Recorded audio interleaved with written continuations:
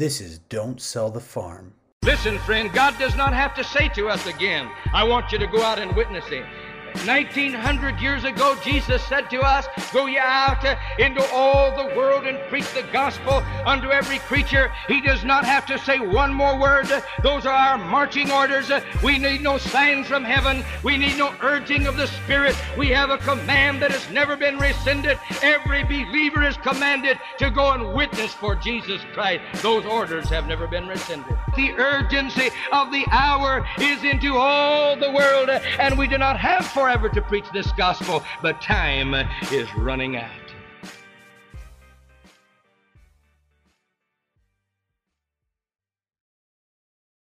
Well, we're back with the highly anticipated Tom Paine Part 2 episode. We're sincerely sorry for the delays. There's been a couple of things that have come up, delaying the release schedule of this podcast. I think what we're going to try and do is get to a bi-monthly schedule. So every other week approximately we'll be trying to release an episode. There's a serious amount of editing and thought that goes into putting out a podcast. So when we originally started, it was just me and Aaron getting together. We had a simple lapel microphone setup, would plug that into my phone, started to realize that the audio quality was lacking, and began to try and improve there. So we've stepped up our game there, but that just means a lot more editing and time goes into producing a quality episode. With that said, we've got some future guests coming up that I'd ask that you write in your questions. Our email is don'tsellthefarmph@gmail.com. So please send us your questions for our future guests in no particular order. We've got 3 confirmed: Pastor Artie Aragon, Pastor Dwayne Renz, and Pastor Greg Mitchell. Definitely coming up. Possibly some other guests in between. Likely some evangelists and others like that as we go throughout the next few weeks leading up to conference. Pastor Paine mentioned a couple of books in today's episode. We'll link those in the description. Zacharias Tanny Fomum, he mentioned that author's name, so I'll link his bio page on Amazon in the description. There was some talk, and maybe we'll release bonus content. We finished the podcast, but continued to talk to Pastor Paine for a while, and I didn't hit the stop record button, so I've got some bonus content that may be coming, to be determined. But in that, he mentioned, and during the podcast, he mentioned and made reference to a book called After the Flood. The author's name escapes me at the moment, but we'll link that in the bio as well. So thank you for listening and enjoy today's episode. So you took over the church in Gallup, New Mexico, here in the States, and then you also took over 2 other churches, one in Kenya and then one in Perth, West Australia. So can you give us any tips for taking over a church? And to even go a little further, was there any major differences in doing that overseas as compared to here in the States? Yeah, absolutely. And just to, for accuracy, I actually have taken over Las Vegas, was 8 months old. All right. Oh, I pioneered one church in New York, and then I took over Farmington, and I took over in Kenya. I wasn't and I aware took of over in Farmington. Gallup, and I took it in Perth. So, oh wow, okay. so that's been my my experience. And so, yes, advice for taking over or perspective is that my advice for any pastor that's going to take over a church is make it your goal to gain momentum immediately in evangelism and fill the church with new converts. Be patient. One of the things the pastor can do when taking over a church is he feels he can see all the things that need to be fixed, and can be very unwise. And so in a perfect world, you want to befriend and elevate and speak well of the pastor that you're taking over from. Right. Yeah. Pastor Mitchell taught us that the greatest capital you have is the former pastor. And the people in that church, most of them would love him and have a deep gratitude and have a deep appreciation for his sacrifice. And so one of the things guys can do is be insecure about that. And so I would tell any pastor that's taking over church is don't denigrate or put down what they see as weakness, or put down the former pastor, or be in a hurry to remove his name from everything. And don't be impatient with the fact that they're going to talk about him in glowing terms. Yeah. Right. And you're going to feel like the visiting evangelist for the first 6 months. Don't take it personal. Don't take it personal. Because really the ones that meet you at the door and proclaim you as God's answer to the church and want to badmouth the former pastor, they're going to be the one that hurts you probably in the long run. Pastor Greg has a line about that. He says, be very careful. The first person to talk bad about the last pastor is probably going to be the first one to talk bad about you. Yep. That's right. Yep. He's already adjusting the crosshairs. That's it. That's it. So that's one thing, is you just want to build on the former pastor and have him back to preach, after a year or so. And then I tell guys, allies are better than enemies. Yeah. Build your ally base in the church and spend time getting to know the people and who are they, and who are these people, the long-term people, the short-term people, and serve them. And you build credibility by helping people. But like I said, nothing is better than gaining momentum in evangelism. And when we went to Vegas, one of the things that I did do correct there is that we just hit the ground running, and we just had people saved. And people, we were so busy, that people, they didn't have time to think about the difference between me and the former guy. We just got busy. And so in an imperfect world, the man who left may have been a scoundrel or a rebel. Right. You just don't have to denigrate the memory of this individual. Just learn to love and lead and fill the church with new converts. Yeah. Preach on the grace of God. Pastor Mitchell used to say, grab the ball and run for the goalposts. And I learned that you get more done casting the vision than straightening people out.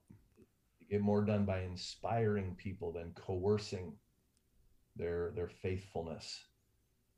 And given time, you will begin to emerge in their minds as, the voice of influence, and you'll have, that credibility that you're longing for. So continuing with that, when you went to take over the church in Kenya, how did you deal with the culture shock there? And then twofold for this question, this is actually from one of our listeners. How were you able to connect with people so well from one nation to the next? So I guess, just both of those questions. Yeah, that's interesting. When I went to Kenya, I had to process culture shock. I remember being talked to about it by Joe Campbell, and it really helped me. I don't know when he was telling me if I really believed that it was going to be as much of a challenge as it ended up being, but it was very, very helpful to me for him to explain culture shock. And because I always thought culture shock was perhaps having your sensibility shock, you know, maybe some guy relieving himself against the wall out in public, or, you know, garbage or poverty. And what was helpful was that he explained to me that culture shock was the removal of reference points. Huh. That as human beings, we rely on reference points far more than we're aware. Yeah. In other words, we wake up and there's familiarity around us. But when you go across the world into another culture, everything's different. All your reference points are gone. That's a I good way mean, of the putting it. sounds are different. The smells are different. The money's different. The shadows that the sun casts on the ground at the time of day is different. We went from the northern hemisphere to the equator. You're just used to it looking a certain way in the morning and in the afternoon. Right. And in some places it's just different. It's upside down. And then you have the language is different, and you have the social signals are different. And when you say something to people and you're expecting a response, it's different. It's all happens at once, and it agitates your emotions, and you get thrown off your game, you get frustrated, and you begin to get angry. Yeah. That's what happens. And they go on. And I've heard you refer to these moments as missionary moments. My wife talks. oh, we about all it. have them, and we all trade our stories, and but the mistake you can make is that you begin to take it out on the people, and you begin to criticize them because you feel like what's happening is stupid, or it's upside down, or it's backwards, or it's brain dead. And it's because you're off your game, you're feeling on your back foot, you're making mistakes, and it agitates your emotions. And so you just have to go on a campaign of discovery and say, I'm going to figure this out. I'm going to try to crack the code. That's what I call it. You got to crack the code. And so how do you get along with people in other cultures? Well, the way I approached it was two ways. One is there are things about human beings that are common. No matter where you are. They say that a smile is the universal language. Yeah. Right? There's certain things about human beings. Human beings want to be respected. Human beings want to feel value. Yeah. Human beings are made in the image of God and have eternity in their hearts, and they are oppressed by poverty, and they feel their dignity has been assaulted by things. Sin is cruel. So you work on the common things, kindness, different things, goodwill. People can genuinely read if you're sincere. These are things that are common. And then the other things are a bit of a journey where you have to figure it out. Yeah. You have to figure out, when I realized, I thought, every day when these people get up in the morning and they put their feet on the ground, they're on a different page, man. Yeah. They have a different value system. They have a different sense of humor, which is really disorienting when you rely on sarcasm, so much when you're preaching, and you're used to getting the laugh lines in the right place in your sermon, and then you try it and you get stony silence, and you think, what the heck, man? And then you find out what they think is funny, you find bizarre, and it's a sense of humor. You get a whole revelation about what that means, right. That. So if you can be large-hearted, Pastor Campbell said, Tom, he said, I've noticed missionaries. He said, either their hearts are enlarged or it shrivels up like a prune. Wow. And so we were on guard for that. And that really helped me. Right. Because in those moments of frustration, you have to watch what you say. You have to watch your attitude. And we kind of made a pact in our family, or me and my wife especially, that one of us needs to stay right with God at any given moment. One of us needs to Yeah. stay filled with the Holy Ghost with a good attitude. Pull each other back down to earth. Yeah, and just try to balance each other out, because it is incredibly unnerving.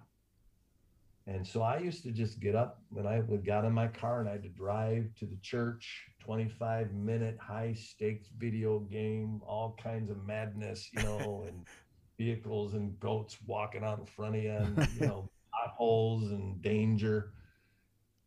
And I thought, okay, I'm the boy who fell to earth today. I just pretended I've just landed on this planet and I got to learn the rules. Right. And I would just chill out and ask God to help me. And I asked lots of questions. I talked to Kenyans. I used to have coffee with my landlord. He was an unsaved businessman. He's a good guy. I would witness to him, but then I'd ask him questions. Yeah. I remember going to the Christian bookstore in Nairobi, and I bought books written by converted Kenyans. Oh wow. Oh wow, that's neat. Totally set me free, man. Totally set, because they explained themselves. Yeah. They explained why Westerners struggle, and they explained how they viewed money and how they viewed time and how they value honesty versus deception. Right. And so it wasn't automatic, but do you remember any of those books at all? Oh yeah, absolutely. Well, if you mention some, and then we can put some in the description as well. I don't know if you're going to find them, but okay. Zacharias Tani Fomam was the name of the Kenyan man.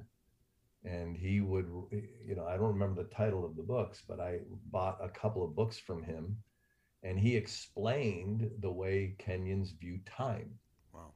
He explained the way Kenyans view money. He explained the value system of respect and disrespect in the Kenyan culture. And I thought, you could live here your whole life and miss this. Right. Yeah. When I got a hold of this, I had some new weapons. I had some new tells that I could work with my disciples, because I figured them out. I figured out why they're doing what they're doing, and what it is that's the pathologies of culture. Yeah. Have a scriptural antidote. Yep. Okay, so that kind of leads me into the question that I'm kind of formulating here. Were there ever any situations where, you have to, when you're in a foreign nation and we're called to kind of be the salt of the earth and come against the cultural tides, right? You do have to blend and adapt to some degree, I'm sure, yeah. But you also have to contradict and say, no, this is wrong. And in the West, in America, in, the Western world generally, known formerly as Christendom, there's a lot of Christian influence in our culture, even though it doesn't really show as much today in America with, a lot of the stuff that's going on politically. But culturally, we are, brought up with so much Christian value ingrained into the West. Were there ever situations where you said, no, what you're doing culturally, it's anti-biblical, it's unacceptable to God? Yeah, absolutely. Can you give me some examples? Yeah, but just to set it up, what I would tell people is that that culture's not evil. Right. Culture is the type of food you like to eat. Culture is, the type of music you listen to. And what the devil does, because he's a wicked genius. We say the devil's a liar, but he's a brilliant liar. Mm-hmm. And what he does is he weaves his deception into culture almost to where it's hard to separate them. And this is where the whole racial tensions come from. And they say things like, you are imposing your Anglo culture on us, and we are this and you're that. And that's part of the genius of the devil, is that he weaves evil and witchcraft and the pathologies right into the fabric of culture. Right. And it takes skill and wisdom to separate them. Yeah. Right? Yeah. So the first thing I would tell them is I would say, you view America as Christian, but I'm here to tell you that America has its own cultural pathologies. Right. Yeah. Yeah. And I would say East Coast versus West Coast, different, different parts of the country have their own distinctives, but every culture has its pathologies that have to be dealt with, mindsets, value systems. So you have to get them to understand that it's all about whether you have a biblical worldview or an unbiblical worldview. If you have a biblical worldview, then you view everything through the lens of Scripture. Yeah. Yep. And that's going to measure and it's going to justify or condemn everything about our cultures. And that if you can not become defensive, not everything about African culture is wrong. There are some things that Americans could learn from African culture. And you would learn to give credit where credit's due. Yeah. Yeah. And then you would begin to then help them to see that I'm not here to turn you into an American. I'm here to turn you into Christians. Yeah. Yeah. And the challenge that is that something that you ran into a lot, was people thinking that you were there to try to turn them into Americans? Well, not only that, but they wanted you to. I mean, at least in Kenya, they think everything about America is wonderful. Yeah. They think everything about America is desirable, and it's because of the prosperity. Sure. And I have sermons that I could only preach in Kenya. One of them is called Christians, Not Westerners. And I would constantly talk about culture. And the way I would begin is I'd say, first of all, for you to say the gospel is a white man's religion is incredibly uninformed. Yeah. Because if you rewind the tape, when Noah got off the boat and Shem, Ham, and Japheth were his sons, everybody on earth was serving the God of the Bible. Yeah. Yeah. Right. Yep. So then Ham went south and became the African cultures. Japheth went north and became the Anglo cultures. Shem went east and became what they call the Mongoloid cultures. Right. And they and their descendants backslid into witchcraft and idolatry. So when somebody says to you that you've abandoned your identity and your heritage because you are serving the God of the Bible, you say, no, you're not rewinding the tape far enough. Yeah. Yeah. You're actually returning to it. Yeah. And that's why Peter says you have returned to the shepherd and bishop of your soul. Wow. Yeah. So first of all, you got to reset in their minds that the only reason why the gospel is called the white man's religion is because a swarthy Mediterranean Jew named Joseph of Arimathea got on a Phoenician ship and sailed up to Britannia within 5 years of the resurrection with a number of the early believers, landed on the shores of that barbaric island where my ancestors were running around naked in front of Stonehenge, eating each other, committing vile incest. Yep. Yeah. And they began to preach the gospel to these savages, these Harry Potter witchcraft laden barbarians. Yep. And the first converts said, you are leaving the white man's religion for the brown man's religion. Right. But what happened is revival broke out, and God literally gave that little island the earth. There was a time when the sun never set on the British Empire. Right. And I believe it was largely due to the fact that the gospel had so penetrated that culture that they sent missionaries all over the world. Yeah. But the truth is, and this really worked with the Native Americans in the Southwest, is Abraham was a Shemite. He wasn't Anglo-Saxon. He was a Shemite, and the Shemites were the same ones that came across the Bering Strait into North America and became the Native Americans. Wow. So I said, Jesus is a closer cousin brother to you Navajos than us white people. So you just And it set apply, him free. you apply some interpolated Tom Paine history into whatever culture you go into Yeah, there you go. and bring it all home. And the truth is, it set him free. Yeah. And I said, so why did God take away the land in Africa and give it to the colonies, the colonialists? Because that's a hurtful subject. Yeah. And I said, so you can't have this premise that says anytime land is taken away from one people group by another people group that it's evil, because look at the Jews. Mm-hmm. God, the God of the Bible, said to Joshua, I'm going to take the land away from these Canaanites and I'm going to give it to you. Why? Not because you're better than them, but because their religion is demon worshiping, incestuous, violent, and vile. Yeah. Does that ring any bells? Mm-hmm. Because you rewind the tape in any culture, be it the Anglo culture or the Native American culture, the African culture, pre-Word of God, you would have those witchcraft, sexually perverted, demon-possessed, idolatrous cultures. I said, God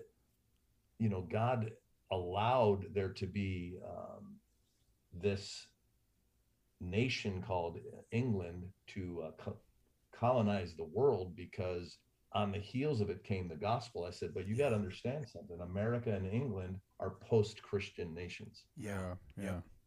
And they're backslidden at best. And I said, I have no doubt that one day the evangelists from the third world are going to rise up and reach the heathen in some of these nations. Wow. Yeah. And I said, so if you were given back your land eventually, and you're given back sovereignty over your nations. If you want to keep it, then you need to return to the shepherd and bishop of your soul. You need to forsake the parts of culture that are demonic, that have curses, that are contrary to scripture, and embrace the truth, not because you're becoming Westerners, you're becoming Christians. Yeah. Wow. So that was how we began to get on the subject of culture. And once they embrace that and have the boldness to challenge their own people and say, no, I'm not abandoning my ancestry.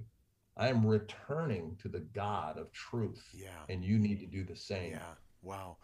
And in a sense, you're casting the vision that, while you look around and you say, oh, well, we're in the third world, what effect can we have on the nations? You're saying, actually, no, you guys returning, to the God of your ancestors, the God of truth, are going to have more of an effect than you could possibly imagine in the grand scheme of history, if you will stick with that. That's Absolutely. interesting. You can cast the vision onto the third world and begin to pull them out of that mindset of this is my culture, this is what I do. Well, I feel like correct me if I'm wrong, but I'm guessing that they get so defensive about their cultures because that's just really what they cling on to, right? I mean, for a lot of people, their culture is their identity, and for them to give that up, even the struggle to become a Christian and to judge those things in your culture, you're still almost giving a part of you away to learn something new or to follow something new and to create a new identity in Christ. I think that can be part of it. I think added to that is you have the devil who raises up, bullhorns and loudspeakers that are proclaiming racism and hatred and identity politics and this and that. Yeah. And that somehow that resonates in our fallen nature. Yeah. But I think really the average person is really not as taken in by that. I would say the converts we were reaching, they know that what they're involved in is not working. They know it's not working. They have an incredible awareness of the demonic. They have an incredible fear of the curse because of the witchcraft and the cursings and the medicine men and the culture of jealousy. And when they hear that Jesus Christ will give them authority over the devil, man, that is powerful. Yeah. They love that, and they have faith. And there's always people that marvel at how often third world healing crusades produce such tangible, demonstrative miracles. And many times it's because these people have a spiritual view and they know the devil's real and they don't have any trouble believing in casting out demons. But what happens is there's fear that runs in the background that, like in the Kenyan culture, if you do not honor your dead ancestors who live around you in the invisible plane, they will curse your children. Wow. So they want to be Christians, but they're afraid that if they don't participate in these superstitious aspects, that somehow it's going to hurt them or their children. They have to be disabused of that. Yeah. And they have to say, no, you don't need to fear this. You need to understand that participating in it is what curses it. And when they embrace that, it sets them free. Right. And they're far more effective in convincing their culture of the pathologies of their own culture than I am. Once they grab it, they can, with greater authority, help their own people. Yep. Yeah, and with a lot of that stuff you were talking about, I feel like, definitely here in the States, people that haven't traveled or been immersed in another nation are so ignorant to things like being like witch doctors and things of that nature. Just, my wife is Mexican, and just her telling stories of her growing up in Mexico, it's just, they're just so much more in tune with a spiritual world, regardless of whether it's good or bad. They're just more in tune with it than here growing up in the States. That's an advantage. It's one of, like, I would say, as Africans or even Native Americans, you have an advantage over us westernized people, because Pastor Mitchell used to describe that we have a two-tiered view of the spiritual realm. And that two-tiered view means we live on earth and we have this real experience, and there's sickness and disease, and it's viruses and bacteria. And then there's the heavenly, which is like way up there. It's almost like a story or a legend, and there's no connection really. Most Westerners are taught, that all physical sickness is the result of DNA or an infection, and it's treated by antibiotics. Whereas the Bible and most of the human race has a three-tiered view of life, and that is that there's the earthly and the heavenly, but in between there's the spiritual realm, and that's where there's a connection between your health and the spiritual realm. And they believe that, they know that's true. And we find it awkward only because we've had it pounded out of us. It's sort of like a hyper materialism. It's extremely taboo to us. Yeah.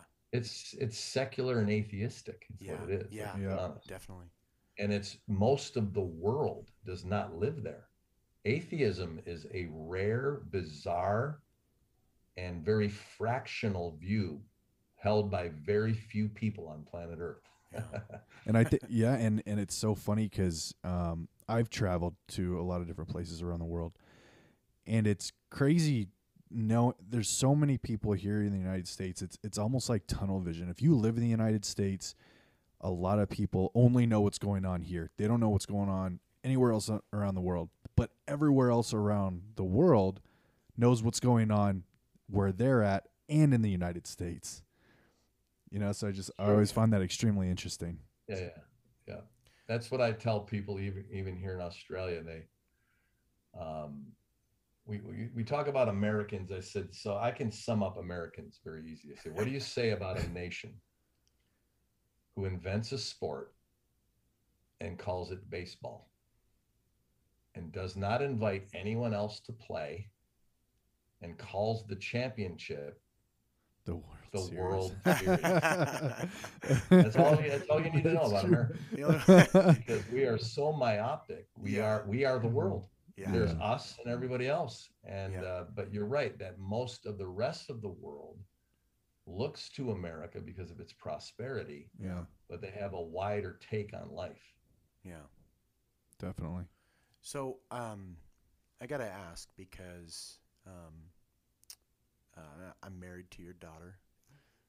The question is, how did you raise such amazing daughters? And to give it a wider perspective and a wider answer, maybe we can kind of sum this whole thing together. Because as you're going around, your first position was in Las Vegas. Your wife was 8 months pregnant, so clearly delivered in Las Vegas, had a baby.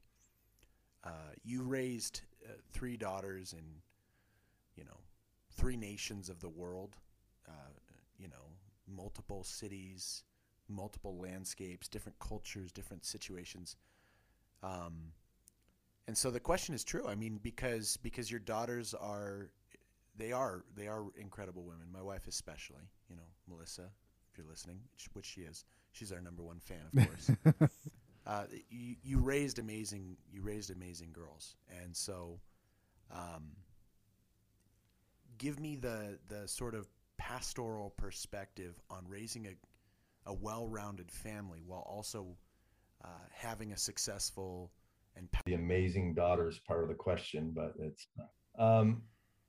well, listen, I don't know that I can point to one thing. I am very grateful that my 3 daughters are all saved and have decided for faith and have valued the kingdom of God, and that's very gratifying to me. But if I was to take a stab at it, I would just try to say, we decided to put the kingdom of God first. That was our heart and our goal. We were willing to take the risks, of going when wasn't the perfect moment. There was a need. My wife had a lot to do with that, obviously, because she was willing to do this, and she was willing to follow, and she was converted and believed with me in the vision of our fellowship, and that God had called us to something, that he was going to look after us. We decided that this was more important than other people's opinions. It was more important than our extended family's opinions of where we were going to go and what we were going to do. And she decided she would be a stay-at-home mom and value that role, even though culture was pointing to other things as being valuable. So I would give lots of credit to my wife. But all 3 of my children, and it just happened to be 3 daughters, that were born and raised on the go. And we had a adult-centered home that was founded on primarily obedience to the call of God, and that we're heading toward eternity. So they were expected to fit into that. We always spoke to our kids about the privilege of being in ministry. There's obviously sacrifices and there's obviously a price to pay, but we always talked about the privilege of ministry and what we get to do.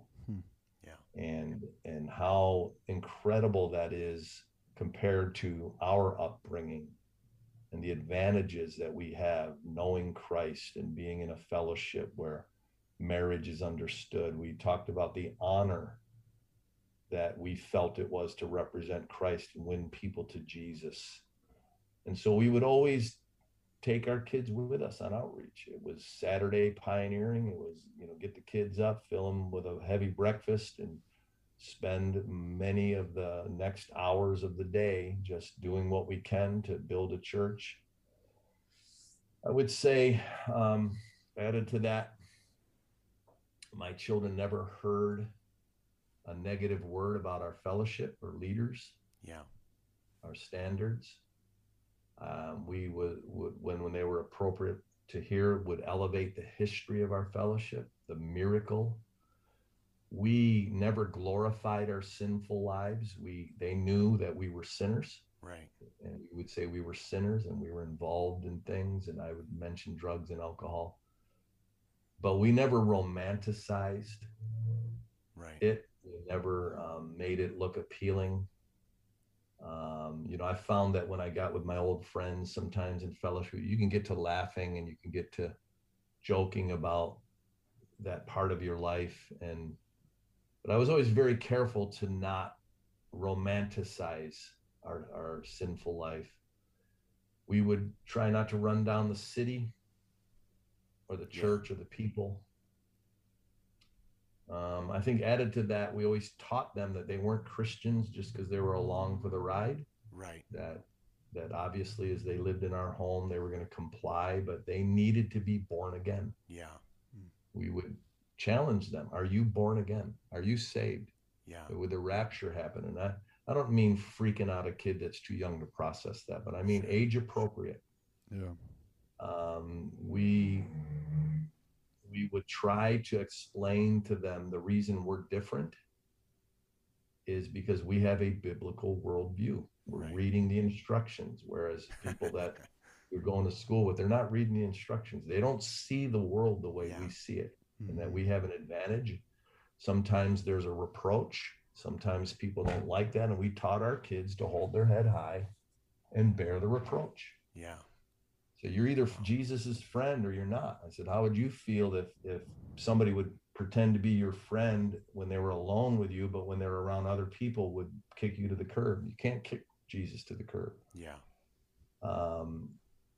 So I would explain the need for testimony, an example. But, the other thing I would say that we did is we always tried to have a good time.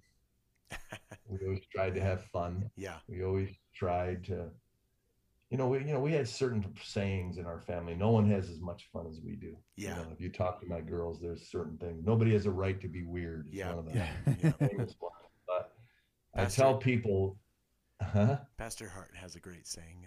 When we, the other day we got kicked out of Walmart, street preaching inside Walmart, and he says, "Oh boy, I tell you, that's good, clean Christian fun." Yeah. That's right. It sure That's is. exactly right. And so long before the proverb in my church was nobody has a right to be weird, I tell people that it began in my family. And that is that I let my kids know that it is forbidden for my offspring to act weird in public.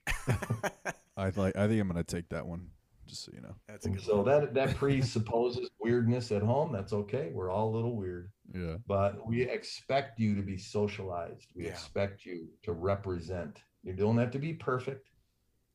But we had a good time. We would take time with our kids. I tried to take time with my children. I tried to take time with my little girls, and with boys, it's no different. If you have sons, they want to do different things than girls.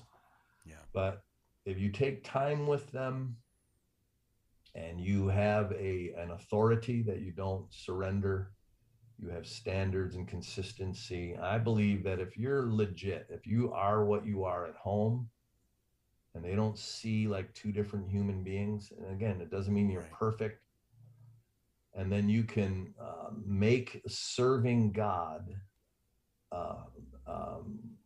correctly be viewed as the most advantageous way to live life, and then just have a good time, and insist that they have a relationship with God. Yeah.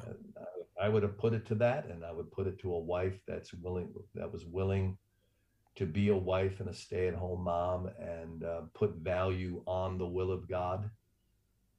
I think God then gets involved and does the rest. Very good. So now, kind of with this next chapter, if you will, in your life, now all of your kids are grown and out of the house, and you and your wife are in Australia. So how has that been? How is it being a leader in Australia?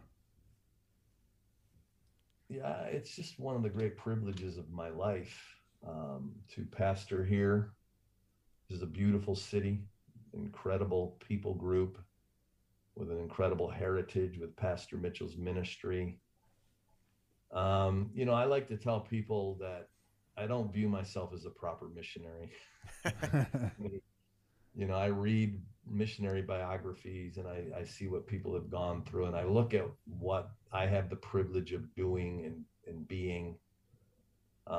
It's amazing because, up till this COVID hit, we've been able to come home 3 times a year, sometimes 4 times a year.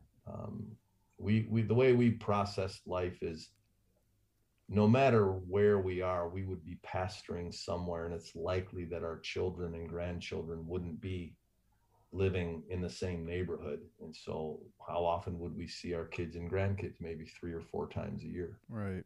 Yeah. We've been incredibly blessed to be able to continue to do that for the last 12 years. And again, up until the COVID thing, which has kind of put a pause on that. It's just been amazing. It's been an amazing experience for me to experience this level of fruitfulness with discipleship and church planting. And so it's been a great privilege, more than I deserve. If you've listened to today's featured guest and are stirred by their words, please contact us at don'tsellthefarmph@gmail.com. We'd love to let them know that they encouraged you.